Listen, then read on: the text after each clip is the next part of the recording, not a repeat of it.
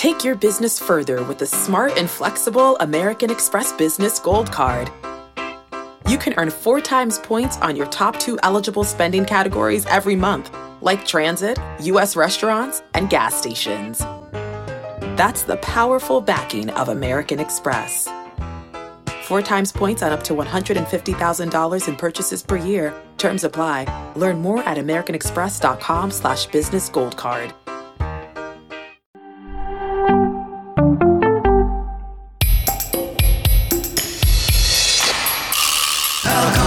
Soroka, you look so good in Boca. Peralta, Manoa, bounce back for Aaron Giolito, Castillo, Yoshida, Mosusico, Carlo Empado. Value so high, but ADP so low. Frank Love's hip some kind of Joe. Now let's get on with the show. Happy Kokomo Friday, and welcome into Fantasy Baseball today on June 17th. Frank Stanfield joined by Scott White. Today on the show, what is going on with Kevin Gausman, some confusing hitters to talk about, Week 12 sleepers, 2-star pitchers, and I have an interesting email that I will read towards the end of the show. TGIF, I'm feeling good, Scotty. It's a Friday, end of the week, final pod, go into the weekend. How you doing, buddy? Yeah. Like that. Like the feeling. I actually got some plans for this weekend, Frank. Uh-oh. I was telling you about them before the show. Couldn't say the word show.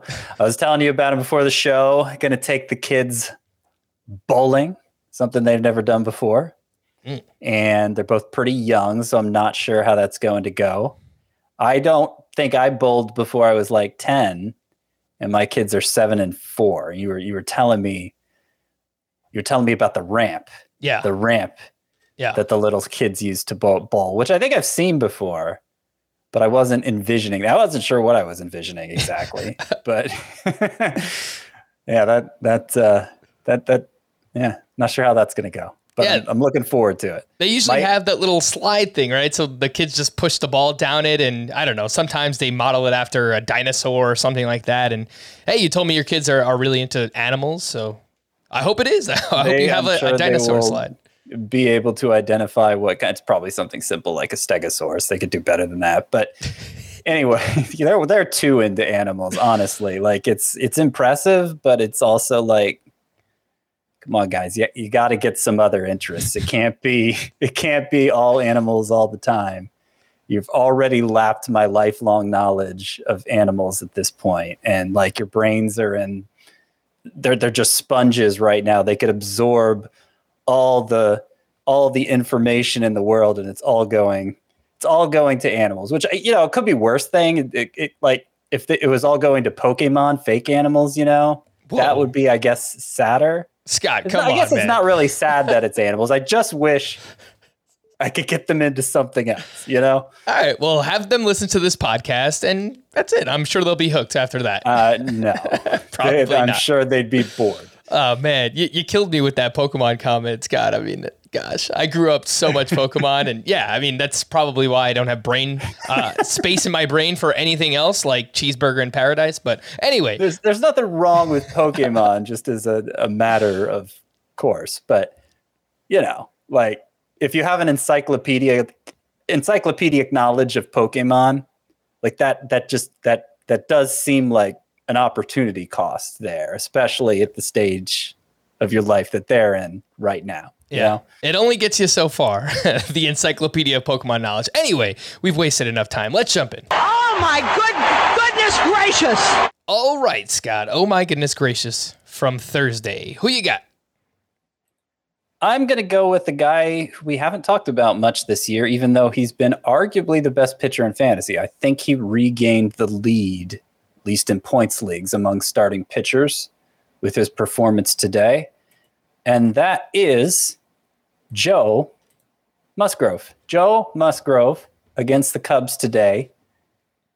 2 earned runs in 7 innings, 9 strikeouts. Now, the 2 earned runs is it's a fitting number because he has yet to allow more than 2 earned runs in a start this season. He has also yet to pitch less than 6 innings in a start this season, which means every single start he's made has been a quality start. He has an ERA now of 159. He's at pretty much a strikeout per inning, so not a particularly impressive strikeout rate, actually a lower whiff rate than last year as well. He's had success on limiting home runs. That's, I think, the main improvement from a year ago is he's just kept the ball in the park more. And of course, the environmental conditions have aided him with that. And so, look, I don't think anyone's going to fall out of their chair by me saying, okay, he's obviously performing over his head here. I think, just the 159 ERA tells you that much. But I think specifically as we see the environment changing and home runs picking up again, it's not like he's suddenly become this ground ball pitcher or anything. There aren't natural reasons why the home runs would have tailed off the way they have for Joe Musgrove. So I think his ERA is likely to double or thereabouts over the course of the season, 3.18. I think that seems like a good number. The ERA estimators are right around there as well. Though some of those are helped by him having so few home runs allowed. So, I don't know actionable if there's much actionable advice to give there. I mean, sell high, I guess, to a degree, but he's top 12 pitcher for me. So, I'm just saying Joe Musgrove is probably not actually the best pitcher in baseball, even if that's the way he's looked up to this point. Yeah, no, I agree. There will be some natural regression at some point for Joe Musgrove. A few more homers allowed. The BABIP is very low. The strand rate is very high. I think those things tend to even out as the season goes along as well. I updated the rankings on Thursday. He's inside my top 10. In fact, we have him at the same spot. SP9 overall is Joe Musgrove right now. So I guess you could look to sell high, but honestly, I think that he is a pretty viable pitcher in terms of just expecting a quality start every time out. Yep. Look, he won't do it literally every time out, but that's kind of the performance I think you can expect from Joe Musgrove. One thing I wanted to note with him, velocity has been on the rise. So he was sitting 91, 92 early in the season with the fastball. Not that he throws his fastball very much at all, but he's now averaged over 93 miles per hour each of his last 5 starts. So notable there, when he does throw the fastball, it's a little bit harder, and something that maybe could help him continue on with this career year. That is Joe Musgrove. Let's go to the other side. From the good to the bad, Kevin Gausman with his worst start of the season up against his former team, the Baltimore Orioles. He goes 2 1/3, gives up 7 runs. 5 of those were earned. He had 3 strikeouts, only 7 swinging strikes. He only threw 53 pitches.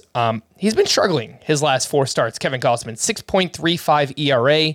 The swinging strikes have gone down. The hard contact has gone up. Obviously, there's a pretty clear correlation there. Is it correlation? No.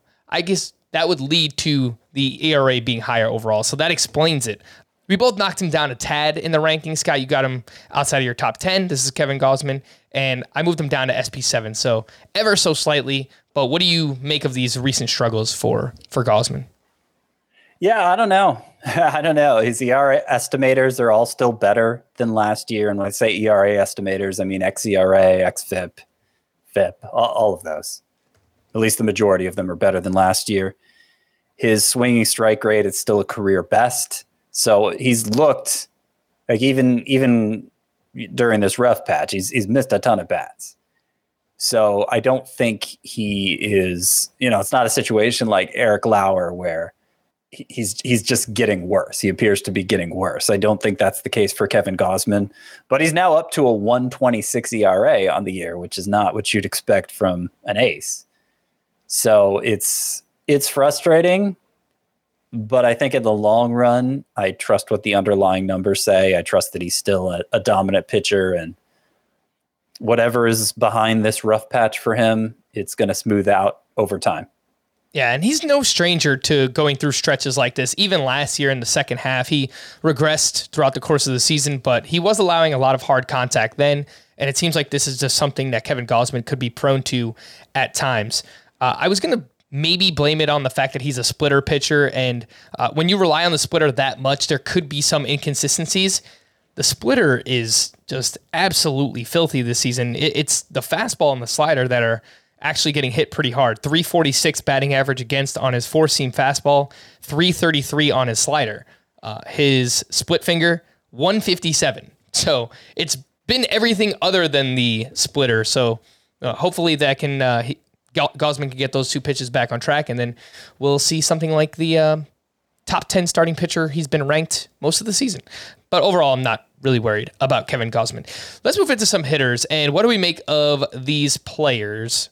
Kind of confusing names and players who have either had some inconsistencies this season. And we'll start off with Trevor Story, who is down in the dumps once again in June, where he's batting .212. He's got 0 home runs, a .589 OPS for the month. His line drive rate, 6.5% in the month of June. Bunch of infield fly balls, average exit velocity way down, 84 miles per hour. This guy, I mean, it just looks like he's pressing, right? The fly ball rate is up. The infield fly balls are way up this season. To me, it sounds like someone who's trying to hit for power and not just staying true to who he is, and the power will come naturally. So I just kind of think first year, new contract, big city, Boston, he's pressing. Trevor Story. Yeah, that could be it. I think based on the way how hot he got there and during that stretch in May, certainly not going to bail on him now. Of course, most hitters go through ups and downs over the course of the season. It's unfortunate if, like we experienced this year, there's going to be a new normal where hitters just suck in April and maybe even at the start of May because of the way the ball is treated now and how it reacts to cold weather or low humidity environments. Like if that is the norm, it's putting hitters in such a hole that then when they have just their normal slumps that are bound to happen over the course of any season, it makes it look even worse. So, yeah, we still have a lot to figure out as far as that goes, but I don't think Story is going to be a problem in the long run. I still treat him as a must-start player, high-end player. Yeah, I still have him ranked that way as well. I mean, we saw what the upside could be throughout the course of a month. In May, he was red hot, hitting a bunch of homers, and he's still running quite a bit. So, again, like he's changing leagues. He just, he left Coors Field. I think, maybe we should have expected a little bit more inconsistency like we've seen so far from him. But yeah, I think there's going to be more of that moving forward. But of course, there will be some hot stretches for Trevor Story as well. And I think that's just a good point, Scott, in general, because a lot of people tweet or email in and they say, what's wrong with this player? He's slumping. It's natural. I mean, it's a 6-month season. There's lots of ebbs and flows, especially for, more fringe players. Someone tweeted me earlier today and they said, does Brendan Rodgers stink again? And I'm like, he's Brendan Rodgers, right? Like, he's not a superstar player. He's not even a star player. He's a pretty good player and he has some potential, but he's going to go through some ups and downs. It's pretty natural for most hitters. So I think that's just a good reminder for everyone out there playing fantasy baseball. Well, and the reason I was making the point about April is what's Trevor Story batting now for the year? I mean, I think it's especially natural. We're halfway through June now. We're how far into the season? I guess we're nearing the halfway point, right? We're a couple weeks away from the halfway point. Yeah. So the fact that your early round pick is, hitting in the low 200s at this point in the season, I think that would naturally raise alarm in you, regardless of how he's performing recently. But it's like the beginning of the season. Well, like I said, it put him in a hole. Put a lot of these guys in a hole. And so it's going to take longer for them to climb out of it. And, in the long run, their batting averages might well be lower because of it, at least some of them. Yeah, Story is batting just .218 overall, but, if you look at the counting stats, 9 homers, 32 runs, 42 RBI, 8 steals, those are pretty good. He's definitely been a letdown. There's no doubt about that. But I do think if he can kind of even out this batted ball distribution, better days are coming for him. Anthony Rizzo, it's been an interesting season for him as well. 2 for 4 with a sock and a shoe. His 16th home run, he has 6 steals. Anthony Rizzo, I mean, it's just, he's running the pass a little bit, but I mean, he is really picking his spots well right now. The problem, Freeman, man. He's only batting .223, Anthony Rizzo is. I don't think it really matters, Scott. I mean, if he's providing power like this and he's even running a little bit, sure, the batting average is not great, but especially if you play in a points league, he walks a lot and OBP is going to help. So, I think overall it's been a pretty awesome season for Anthony Rizzo. Yeah, he's been a little difficult to figure out. We haven't seen a 30-homer season from him, I believe, since 2017, something like that. And he's on pace for that now. We thought Yankee Stadium would help him with power, but it seems like there has been a trade-off for him. That's reflected in the expected stats, too, for what it's worth. I don't know. It kind of reminds me of like Mark Teixeira when he went to the Yankees. I don't know that there's any like process. I kind of feel like Mark Teixeira stopped being a batting average guy because that's when excessive shifting began. Mm-hmm. He was one of the victims of that. So I don't know that there's any correlation there between him and Rizzo. It's just kind of reminiscent of that, how he was a good all-around hitter, and then he went to the Yankees, and he just kind of became more of a power-focused hitter. Mm-hmm. Yeah, I think there are some similarities there, though, because Rizzo, the fly ball rate this season is a career-high 49%, so it seems like he is selling out a little bit more for that short porch in right field, and it's worked from a power perspective, and even the expected numbers, he's 247 expected batting average. It's a lot better than 223. So, better days could be coming for him.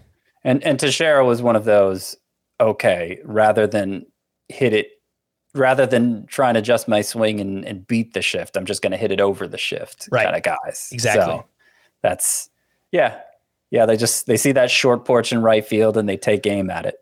Christian Yelich, this is an interesting one. 1 for 5 on Thursday with his 7th home run. He's batting just .242. He does have 9 steals. And there was a stretch, Scott, early May where, he was starting to change the launch angle. He was hitting more fly balls and thought it was going to lead to better results moving forward. It really hasn't. I mean, again, the batting average is low. What are you seeing with Christian Yelich? What do you expect from him moving forward? He's been kind of a hard player to figure out the past couple of years. Yeah, I've been hesitant. After some encouraging signs early on, I've been hesitant to bail on him. He's, the numbers are pretty awful though. Hopefully this is the start of a turnaround. He still hits the ball hard. He's putting it on the ground too much. I mean, he put the ball on the ground a ton in his Marlins days before he joined the Brewers, and he wasn't a stud in fantasy, but he was a hitter for average. And that's mainly what we haven't seen him do the past couple of years. So I don't think that explains it entirely. Of course, there was the back issue going on all of last year, and you wonder if he's still dealing with some lingering effects of that, and if it's maybe impacting him in a way that doesn't show up in the data. But I would still consider Yelich something of a buy low, especially since you might be able to get him for really low, given his recent track record. This hopefully is the start of him taking off, but of course, it's hard to have much confidence in that. Yeah, so he's batting .242 overall. His expected batting average is .276. His current actual slugging percentage is .377. Awful. Yeah. His X slug is .479. So, based on his quality of contact, better days should come. And, it's not Miller Park anymore, American Family Field, I think.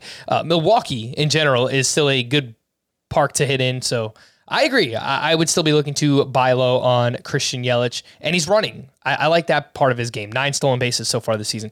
Austin Hayes, Scott, I saw someone ask us about Austin Hayes earlier on Thursday on Twitter, and he went 1 for 5, hit his 9th home run. He's now batting .289. He's got an .825 OPS.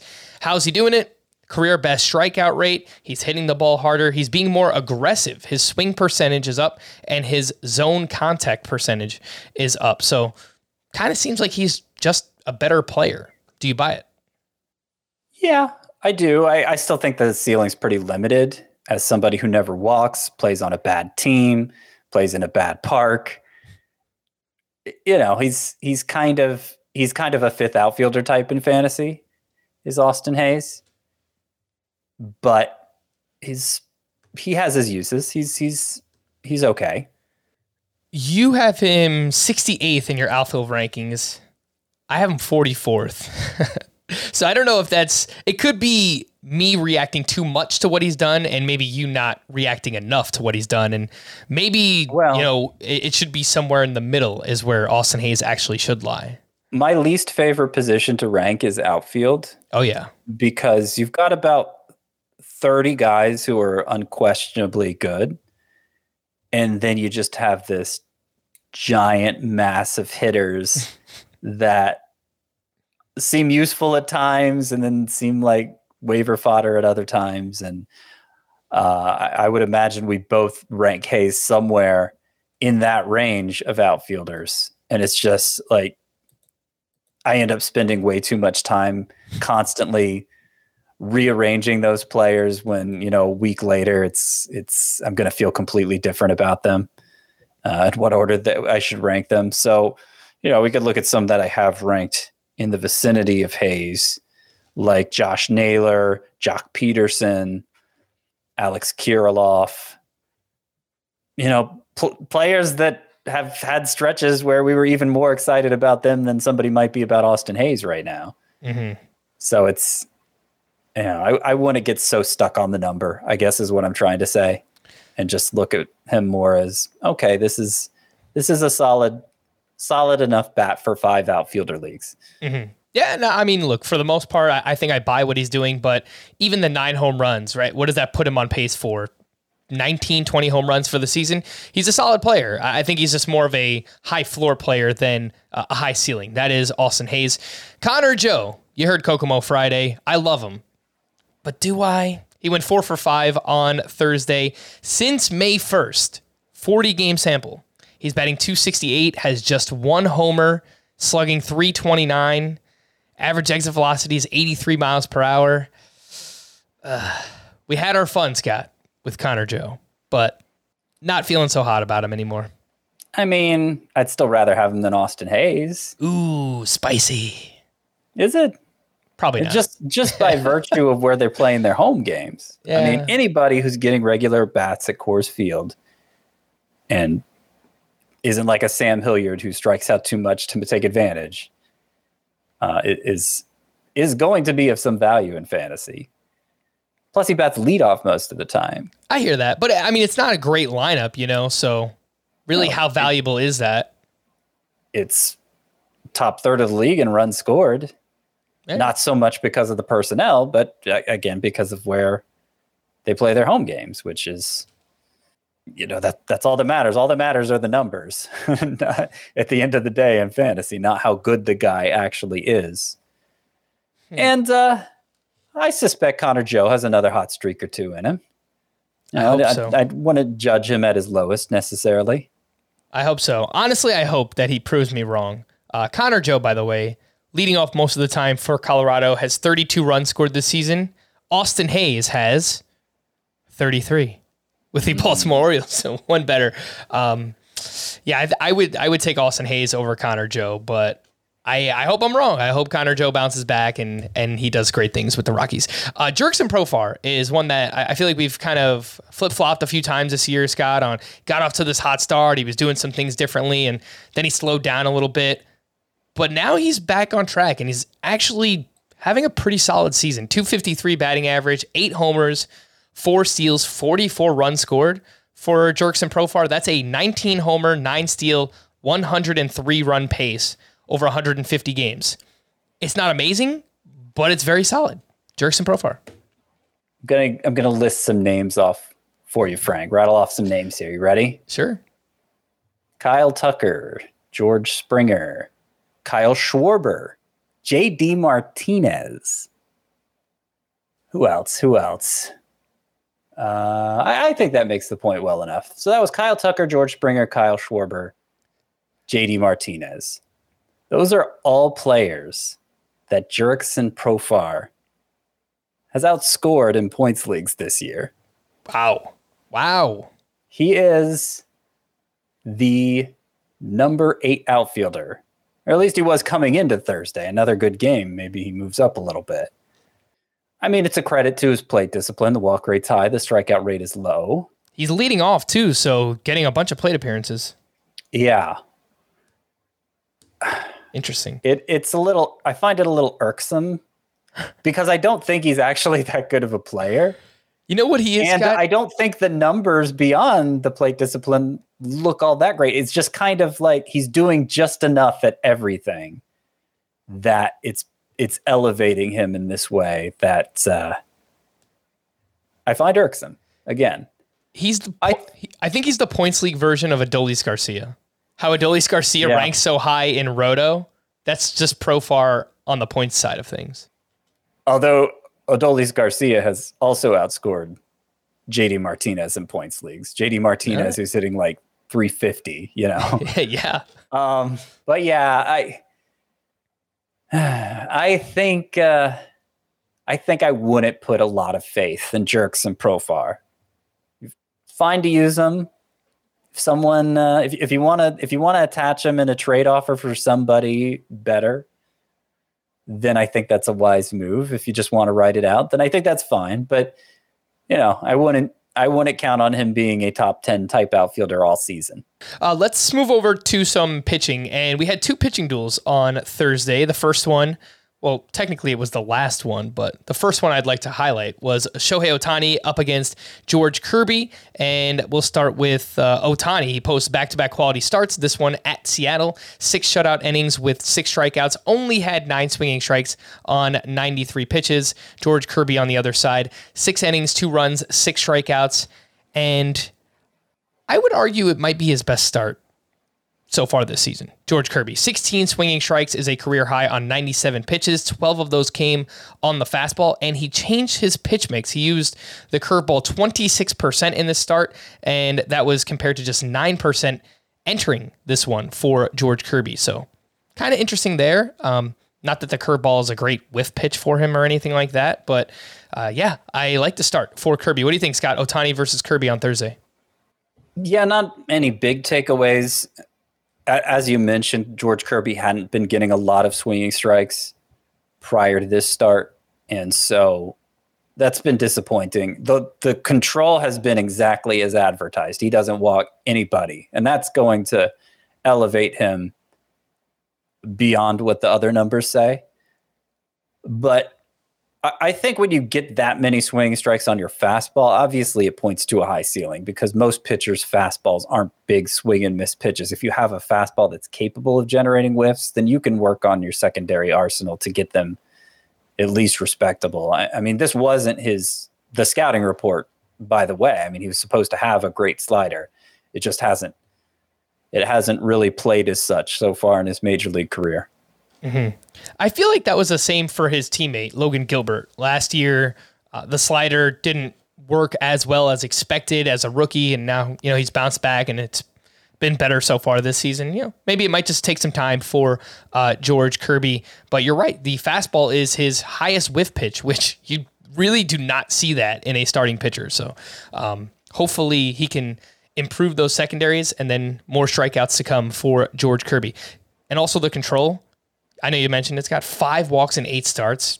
That's just bonkers. That is fantastic control for George Kirby. The next one up was Martin Perez up against Beau Brieske. No, this is not a joke. They actually both pitched very well on Thursday. Martin Perez, another 7-inning quality start. 7 innings, 1 run, 5 strikeouts in this one. The ERA is down to 2.10. And then Beau Brieske has now allowed 2 earned runs or fewer in 3 straight. He goes 7 shutout with 6 strikeouts, 13 swinging strikes, solid there. And the minor league numbers are kind of interesting for Beau Brieske. I don't know if anything's there. Scott, what do you think about this matchup, Perez and Brieske? Yeah, looking at the underlying numbers, I couldn't find anything to get excited about for Brieske. So 3 decent starts in a row, but I'm going to continue to take a pass on him. Martin Perez, of course, has put up a ton of good starts this year. Last one was the blemish. Last one, he allowed 6 earned runs on 12 hits in 5 innings. And though he bounced back with a good start at Detroit, A, it was against the worst offense in baseball. B, he still allowed 8 hits. So he's allowed 20 hits in his past 2 starts. Remember when he was on a roll, he was giving up like 2 hits a start. So, yeah, he puts the ball in play, and that means the defense has to rely on his defense, obviously. But I think just by virtue of how many hits he gave up in this start, and considering the opponent, we're starting to see him regress a bit, as had to happen. I'd still start him next week. He's making 2 starts, and the matchups are favorable. Philadelphia, that's not so great, but Washington's the other one. So, I'm not saying it's time to drop Martin Perez or anything like that, but we may be at the start of the regression here. Hey, he remains a sell high, so if someone in your league is not aware of the past track record of Martin Perez, I would say go out and still try and flip him for something, try to sell high. Again, keyword sell high on Martin Perez. Before we hit the break, Fantasy Baseball Today is here to help you dominate your league all season long, but now you can represent your favorite podcast with official Fantasy Baseball Today gear only found on the CBS Sports Store.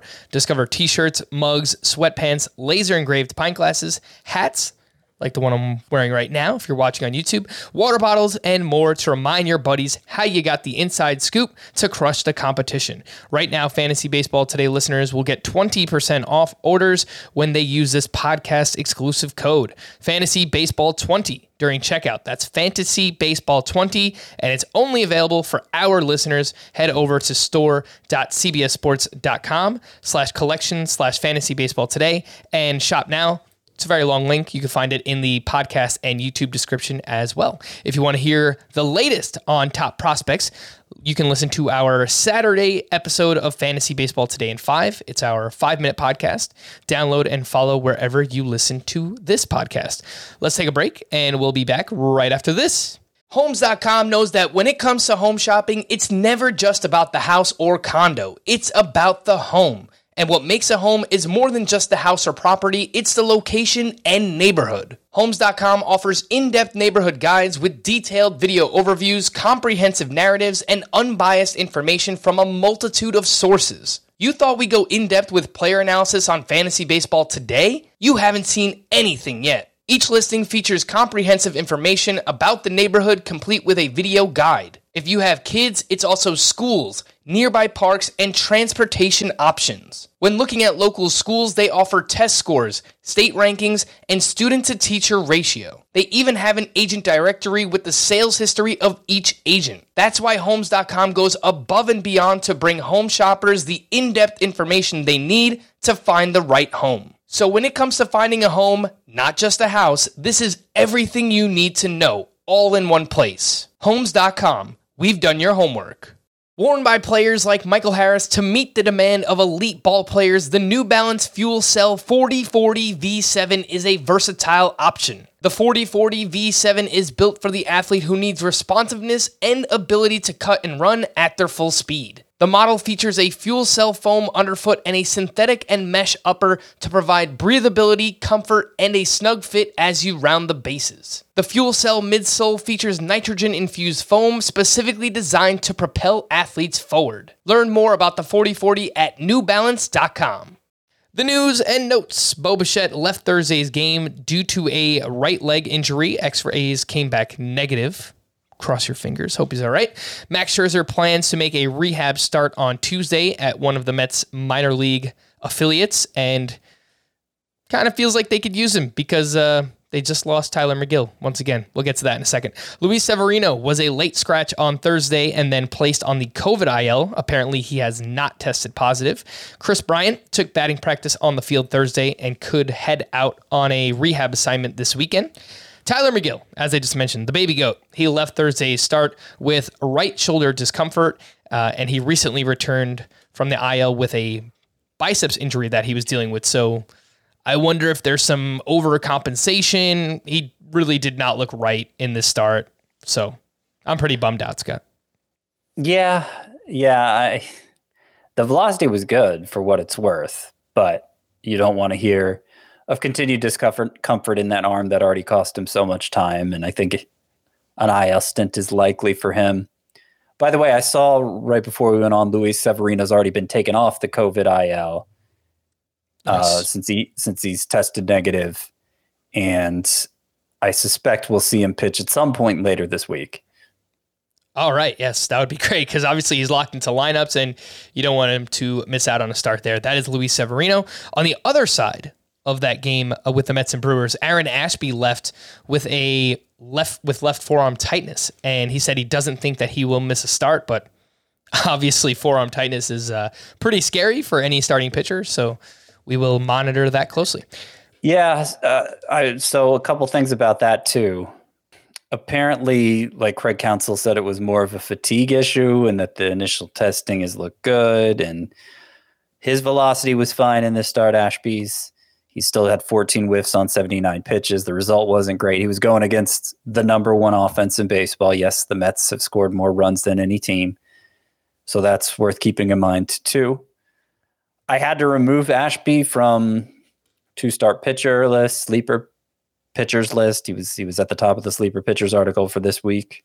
Obviously, leaving with forearm tightness, I can't count on him being available, but there's a good chance he still will be available. So let's keep an eye on that over the weekend.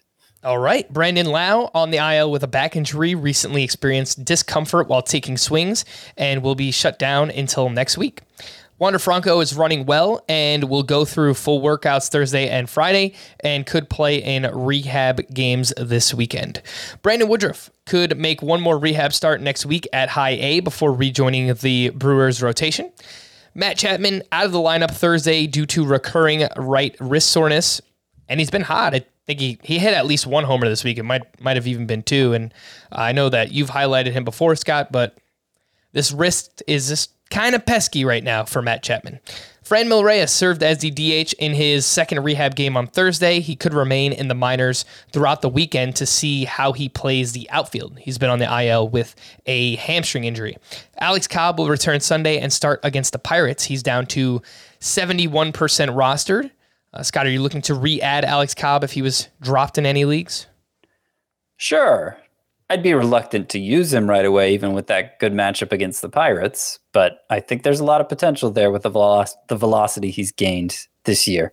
All right. Aaron Savali completed his second rehab start on Wednesday and looks ready to rejoin the Guardians. He's 41% rostered, and I would imagine a lot less desirable than Alex Cobb. He was terrible when we saw him early this year. I've forgotten how bad it was. Yeah, in my two-star pitcher rankings for this upcoming week, I have Aaron Savali dead last. Oh, all right. Anthony Rendon has missed 2 straight due to a right wrist injury, and Mitch Haniger was transferred to the 60-day IL with that grade 2 high ankle sprain. Week 12, let's start with the schedule for next week. Pretty standard schedule. 2 teams have 5 games, the Rangers and the Nationals.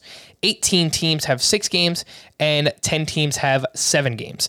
Just in terms of those 2 teams with 5 games, Scott, Rangers, Nationals, must-start players. Corey Seager, Marcus Semien, Juan Soto, obviously, if he's healthy. What do you think about Adolis Garcia, Nelson Cruz, Josh Bell? Are you still starting those players with a 5-game week? Probably. You don't want to start Adolis Garcia in a points league. I could understand that. Cruz, you might have other options for your utility spot. But I think most people will probably continue to start those players. All right. Before we get into 2-star pitchers to add, should you start these fringy options? Lance Lynn obviously had a rough first start, and he's going up against the Blue Jays. They're hot, and he's also going up against the Orioles. What do you think? Yeah, so I don't know what happened because he was supposed to be a 2-star pitcher this week, but it looks like next week instead. So, hopefully they stick with it this time, because otherwise you're getting the Blue Jays start and not the Orioles start. But I do have him among the must-start 2-start pitchers because he's Lance Lynn and he's making 2 starts, and one's going to be against the Orioles. So, I don't think you stashed him to sit him with matchups like this. Fair enough. Tyler Mahle is on fire recently. His last 2 games have come against the Arizona Diamondbacks, so obviously great matchups. Next week, much tougher. He's going up against the Dodgers, and he's at the Giants. Still lean yes on that. He's not quite in the must-start section of my 2-start pitcher rankings, but he is, he's worth using when he has 2 starts, I would say, even with the bad matchups. Jack Flaherty had a rough first start, and he only went 3 innings against the Pirates, and next week he's at the Brewers and home against the Cubs. Those matchups are pretty good. I would have liked to see a little more from him in his first start, so I do lean yes on Flaherty, though. All right, and the last one I have here, Trevor Rogers. Ugh, that Trevor Rogers. 2 starts against the Mets. What can go wrong? At the Mets and at home against the Mets. Nope. Not going to do it. Make me do it, Frank. I don't blame you. All right, 2-star pitchers to add and stream for next week. Who do you have there? Not much. Okay, I have 14 must-start 2-start options, and Aaron Ashby was going to make it 15 before I had to remove him. So that's a big number. That just kind of shows you the breakdown of 2-start pitchers. You're either in or you're out for basically the whole lot of them this week. But I can give you a few names here. Kyle Gibson is rostered in 77% of leagues, so he's pretty highly rostered himself at Texas, at San Diego. I think that's good enough, at least for points leagues. I don't like recommending Marco Gonzalez, but he's been pretty steady lately at Oakland, at the Angels. I'd probably only do it in points leagues, but he is available in 38% of CBS Sports leagues. Jose Urquidy gets the Mets and the Yankees. Not great matchups, and he's been pretty hittable at times. So a little worried about that one too. But in points leagues, I could see doing it. If you want to be really brave, Zach Davies is at San Diego and against the Tigers, and has been effective recently. He's had that changeup working. He's gone through stretches like this at times, but when it ends, he crashes hard. So it's a big risk. But he's highly available if you want to take that risk. All right. You sure you didn't want to save him for the next segment, Scott? No, I actually have him, Zach Davies, in my 10 sleeper pitchers for this upcoming week. So I think I like him a little too much for Fortune Favors the Brave. But I hear what you're saying. Ding, ding, ding. Fortune favors the brave indeed. Since that commercial with Matt Damon, Scott, crypto has just gone way down. Oh my. I was looking at my portfolio the other day because I don't like to look at it often because I know that it's been bad. I didn't know it was this bad. It is really bad right now. Oh my gosh. Anyway, If you are brave enough, you might need one of these 2-star pitchers. And the one that I am looking at is Tyler Wells, because I still am not convinced that Tyler Wells is a great pitcher, but he looked pretty good on Thursday, where he threw 6 innings of 1-run ball against the Blue Jays, and his ERA is down to 3.62. However, his underlying numbers are much higher than that, and he does not get a lot of strikeouts. He's a fly ball pitcher. So I know, again, I'm not really selling Tyler Wells, but if you need a 2-starter next week, he is going up against the Nationals, and he's at the White Sox. Both teams struggle against right-handed pitching. Just in case you need a 2-starter, that is Tyler Wells. Scott, who do you have? Fortune favors the brave. Well, I mean, the ultimate Fortune favors the brave pick would be Trevor Rogers, right? Yeah, that's true. That's true. I already said I wouldn't do it, but I wouldn't do any of my Fortune favors the Braves picks because I'm not very brave. Fair enough. Means I probably shouldn't have invested so much in crypto. Anyway. Anyway. We'll ride it. We'll ride it out together, Scotty. Yeah. Well, that's all you can do. Yeah. I'm not a financial advisor anyway, or anything, but I've been down this road with crypto once before, and I'm trying not to repeat my same mistakes because I would have gotten a lot of money if I hadn't done that and just ridden it out. Anyway, not a financial advisor. They say that on all the podcasts I listen to, so I feel like I'm legally obligated to say that, right? Not a financial advisor. Yeah. Don't take my advice, but no, this is what I would do. If you want another one, Eric Fetty against the Orioles and Rangers, I kind of like that, but not enough to actually recommend him. Should we start every fantasy baseball podcast like that, Scott? Like, we're not fantasy baseball advisors, but this is what we actually are. Yeah, I know. That's the difference. We technically are. All right, let's move into. Oh no, we still have some other pitchers here. Single start streamers. 3 names here. What do you think? Okay. So again, it's not a good week for sleeper pitchers. I broke the rules. I broke my own rules, Frank, for my 10 sleeper pitchers this week. My rule has been less than 80%. I'll call you a sleeper, less than 80% rostered. There are 5 pitchers who are exactly 80% and have good matchups. So rather than let perfect be the enemy of good, I just tweak the language at the top of the column. Instead of rostered and less than 80%, 80% and under. All right. So that I could get those 5 guys in and not have to recommend guys I don't actually want to recommend. So those 5 guys would be Spencer Strider, who's making 2 starts, Giants and Dodgers. Terrible matchups. But Spencer Strider's going to make them look silly, I think. Jeffrey Springs against the Pirates. George Kirby, who we just talked about at Oakland. Josiah Gray at Texas. And, of course, Merrill Kelly, who's probably only 80% rostered because he's coming off a 2-star week. But he gets Detroit next week. So that's, I think, a reasonable time to use him. And that's it. All right, let's move over to the hitter side of things. The best hitter matchups for next week are the Marlins, the Cubs, the Tigers, White Sox, and Twins. The worst hitter matchups, Rangers, Blue Jays, Reds, Yankees, and Braves. With that being said, who are some sleeper hitters to add for next week? So, yeah, Marlins actually have a lot of interesting ones. Not Jesus Sanchez because 4 lefties are on the schedule and he's been useless against them.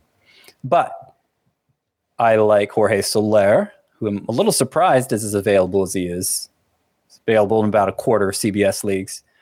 I like Garrett Cooper, who was, I think wasn't he on the COVID IL earlier this week? But he came off quickly, and yeah, he's been having a great month. He's always been a good hitter, but he gets hurt a lot. Doesn't have a ton of power, but enough. I think the matchups are good enough. Garrett Cooper, I like him a lot this week. Jesus Aguilar is on the list for me as well. You mentioned the Cubs have the second best matchups. Christopher Morel is actually probably my favorite sleeper hitter of this week. Still available in 30% of CBS sports leagues. You can play him at second base or the outfield. And he's homered in back-to-back games. So I like to see that from players who I'm a little uneasy about. They come up and they're doing big things and then they fall off and you're like, is this the end? And then they come roaring back. I like to see that with Christopher Morel. Like him for this week. I like Frank Schwindel for this week. Andrew Vaughn, switching gears here with the White Sox, 4th best hitter matchups. I think he's a good play. Luke Voit, I mean, the Padres matchups are middle of the road, but Luke Voit just seems like he's rounding into form, and there's a lot of upside there. I'd want to get him in my lineup. Alec Thomas, again, middle of the road matchups for the Diamondbacks, but 5 of the pitchers on the schedule are righties, and Alec Thomas's numbers are especially good against righties. He's a left-handed hitter, so that's no big surprise. Plus, he's been heating up lately. I also, I mentioned the White Sox have the 4th best matchup. AJ Pollock is who I have rounding out the list here. He's on a multi-hit game streak, not showing a lot of power, but of course we've seen AJ Pollock look pretty studly at times, and he may be on the verge of a hot summer here. All right. Yes, I have noticed he's getting a bunch of hits, but not much power. AJ going 2 around. hits. AJ 2 hits. Whoa. Him and Frank Schwindel. Sleepers for next week. I love it. Christopher Morel, you mentioned he hit his 5th home run on Thursday, and I had someone's page open. Who was it? Garrett Cooper. He's hitting .422 with a 1036 OPS in the month of June. So yes, he has been very hot in the month. Let's wrap up some leftovers here. On the pitching side of things, Tristan McKenzie has now gone 6+ innings in 8 straight games, and he was at the Rockies in Coors Field on Thursday. 6 innings, 1 run, 6 strikeouts, had 16 swinging strikes on 93 pitches. His ERA is down to 2.96. His xFIP is 4.46. McKenzie's kind of one of these confusing pitchers, Scott. He might just be a cheat code because he allows so many fly balls. I don't know. You could give me your thoughts. The other one, Zach Wheeler, he turned in his 6th quality start in a row, and over his last 9 starts, he's got a 1.42 ERA. Zach Wheeler is awesome. What do you think about those two? Yeah, I don't have much to say about Wheeler. He's awesome. Not his best start, obviously. Well, I mean, 1 run in 7 innings. Just he wasn't missing bats like we're used to seeing, but I'm not going to worry about that. Washington was, Zach Wheeler probably looked like the most hittable guy on the planet after facing Spencer Strider the day before. So they were just keying in on that. Tristan McKenzie. Yeah, I'd feel a lot better about him if he was getting more than 7.8 K per 9 or whatever it is. And I feel like he's capable of that because he misses bats at a decent rate. It's hard to buy into the guy with the extreme fly ball tendencies. I could see how those would be a boon, particularly if the ball's not carrying as well this year, because fly balls that don't clear the fence are often outs. But we've kind of gotten programmed during the juice ball era that if you're putting the ball in the air that much, it's going to lead to trouble inevitably. It may not be so true anymore. So a little on the fence about McKenzie, but of course he's must roster and all of that. And I've mentioned this before, because he's a fly ball pitcher, his BABIP and batting average against is extremely low. His 0.93 whip is 7th best among qualified starting pitchers. So that is an elite level mark for that stat with Tristan McKenzie. Let's move over to some hitting leftovers. Teoscar Hernandez, 1 for 5 with his 5th homer. He is on fire in June. He's batting .356. He's got 3 homers, 10 RBI, 2 steals. He's hitting the ball much harder so far this month. Kyle Schwarber, another one, double dong, now up to 18 homers. This guy just loves June. Last June, it was 16 home runs that he hit in the month. So far, he's 14 games in, .302 batting average, 7 homers, 16 runs scored, 14 RBI, a 29% barrel rate.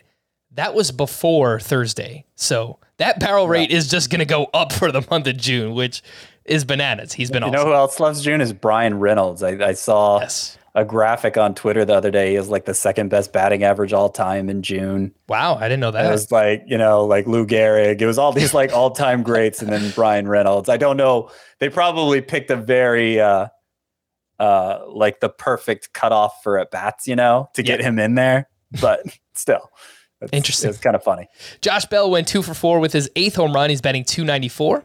Mike Trout, 2 more home runs, a double dong for him. He's up to 18 homers. And then a few waiver wire callouts from Thursday. Mark Canha had a sock and a shoe. His 5th homer, his 1st steal. He's batting .295. 48% rostered. That's probably right for Mark Canha. He's low ceiling but high floor kind of player. Ezekiel Duran, I know we mentioned him a lot. I'm really impressed by this kid, Scott, because comes up from AA, biggest spot in the game, bases loaded. He's facing Gregory Soto, who has been inconsistent, but he throws very hard. And he hits a bases clearing triple to take the lead in the biggest spot in the game. I mean, for a 21-year-old to do that, it's impressive. I've been really impressed by Ezekiel Duran. And then in deeper leagues, some names here. Nomar Mazara hit his 1st home run. He's batting .350 early on. And Brian Serven, the catcher for the Rockies, went 4 for 4 with a triple. And he has now started 4 of the last 6 games for Colorado. So if you need a second catcher in those deeper leagues, then Brian Serven is a name to look at. The call to the bullpen, we'll get into some bullpen updates here. For Oakland, Danny Jimenez recorded the final 4 outs for his 11th save. kind of speculating on where would they go next. Still seems like it's just Danny Jimenez for now. For the Padres, Taylor Rogers gave up a run, but added his 20th save. For the Guardians, Emmanuel Clase gave up 2 hits, converted his 14th save. And I believe that's 3 days in a row with a save. It might be 4. I don't know. He has a ton of saves this week, Emmanuel Clase. The Tigers, I mentioned Gregory Soto, entered the 9th with a 1-run lead. He walked 2, hit a batter, gave up that bases clearing triple. He takes the blown save and the loss. Texas Rangers, Joe Barlow walked 1, but picked up his 12th save. For the Mets, Edwin Diaz gave up 2 hits, but picked up his 13th save. And then Raisel Iglesias gets back on track for the Angels, struck out the side, and picked up his 13th save of the season. To stream 3 days in a row with the save for Class A, 4 games in a row. They had an off day Monday. Nice. All right. Yeah. I mean, the numbers are fantastic for him this season. He just needs more opportunities, and he's getting them. And that's how it goes with saves, right? You think Class A, man, what a letdown he's been. But, the closers go through stretches like this pretty often where they're getting a bunch of saves and then they're not getting any. It's just the way it goes. He's, I think, pretty clearly one of the handful of elite closers.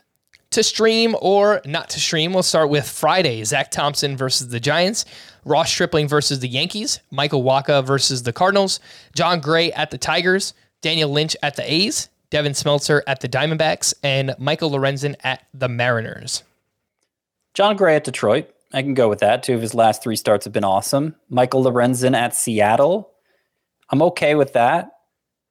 By the way, Michael Lorenzen, he didn't quite make the cut for the top 10 sleeper pitchers, but he would be 11th for next week. He's going against the Royals. It's kind of a boring pitcher, but he's been reliable enough. Yeah, I think while we're on that, John Gray as well, going up against the Nationals next week. So I had him written down as a potential streamer for next week as well. On Saturday. But I'm not sure he is. Who do you have him for? I have him going against Philly. I'll double check that though.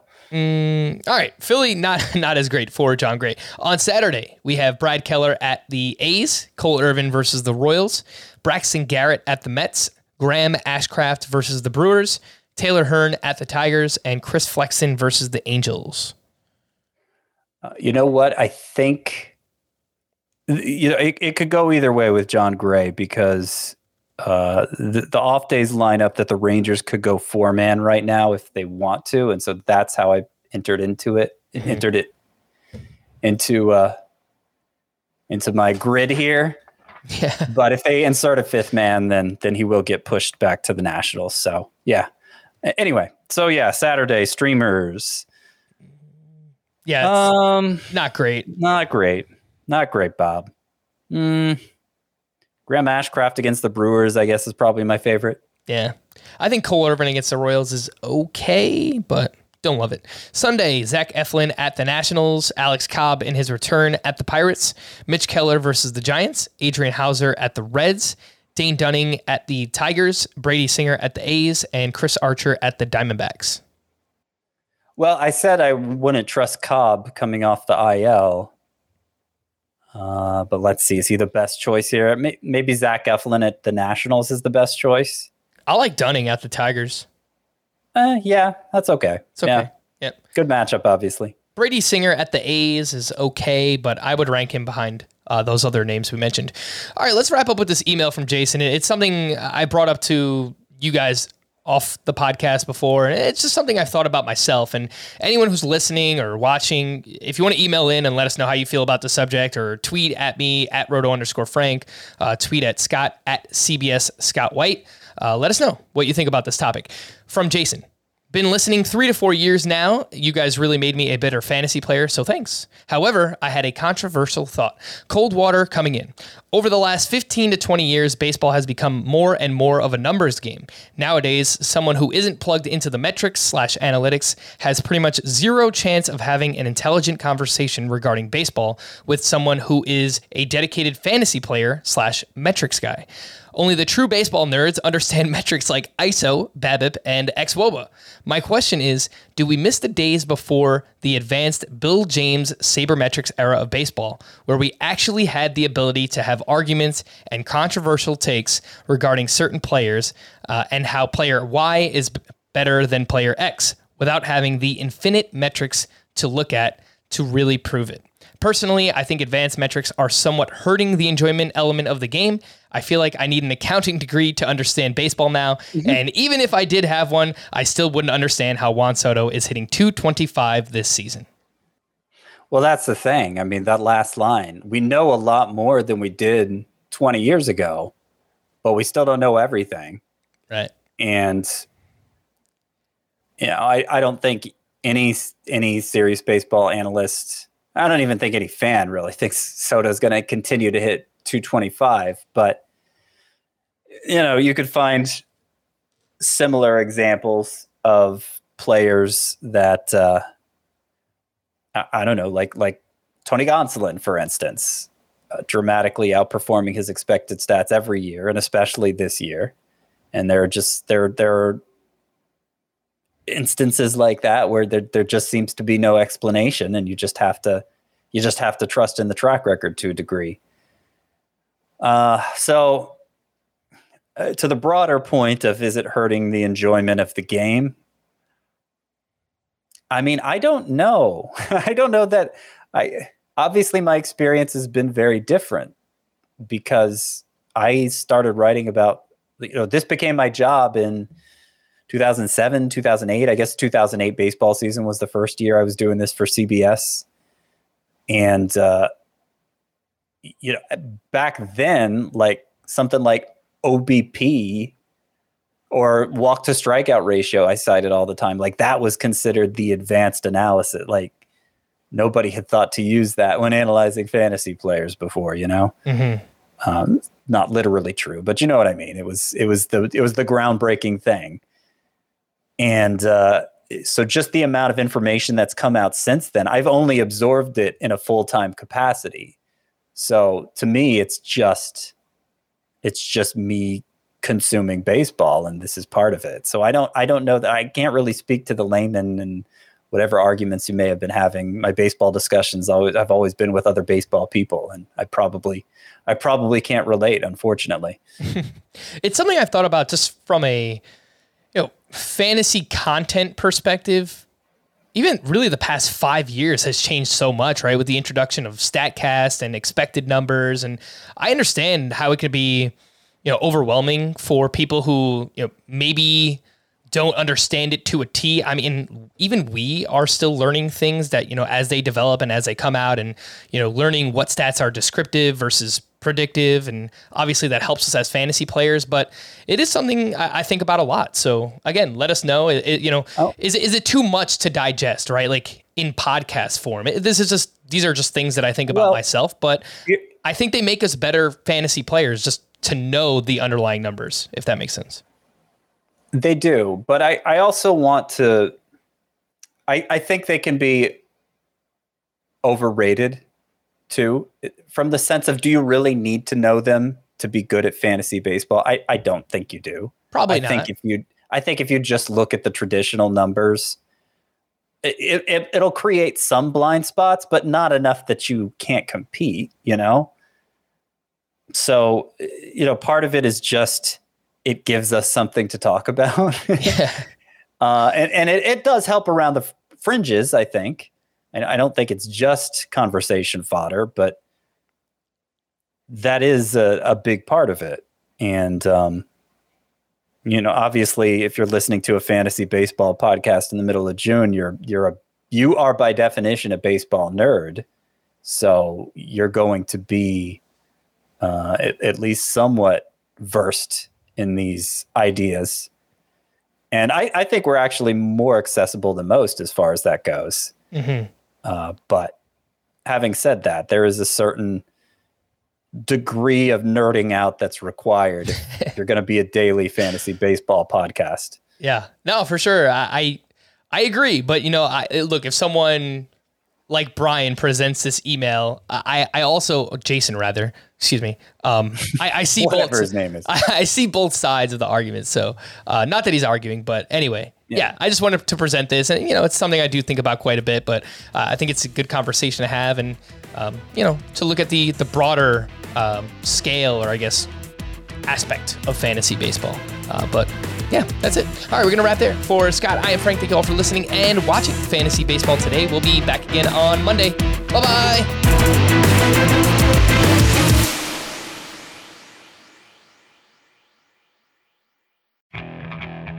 Okay, picture this. It's Friday afternoon when a thought hits you. I can waste another weekend doing the same old whatever, or I can conquer it. I can hop into my all-new Hyundai Santa Fe and hit the road. Any road. The steeper, the better. Because my all-new Santa Fe is available with H-Track all-wheel drive, so I can hit the trail without a worry in the world. Heck, with 3 rows and best-in-class rear cargo space, I can pack the whole family in with all our gear. We've got available dual wireless charging for our phones, so we'll never lose touch with civilization, and we won't lose touch with the primordial power of Mother Earth. So which is it? Waste the weekend or do something a little more epic? And conquer it in the all-new Hyundai Santa Fe. Visit HyundaiUSA.com or call 562-314-4603 for more details. Hyundai, there's joy in every journey.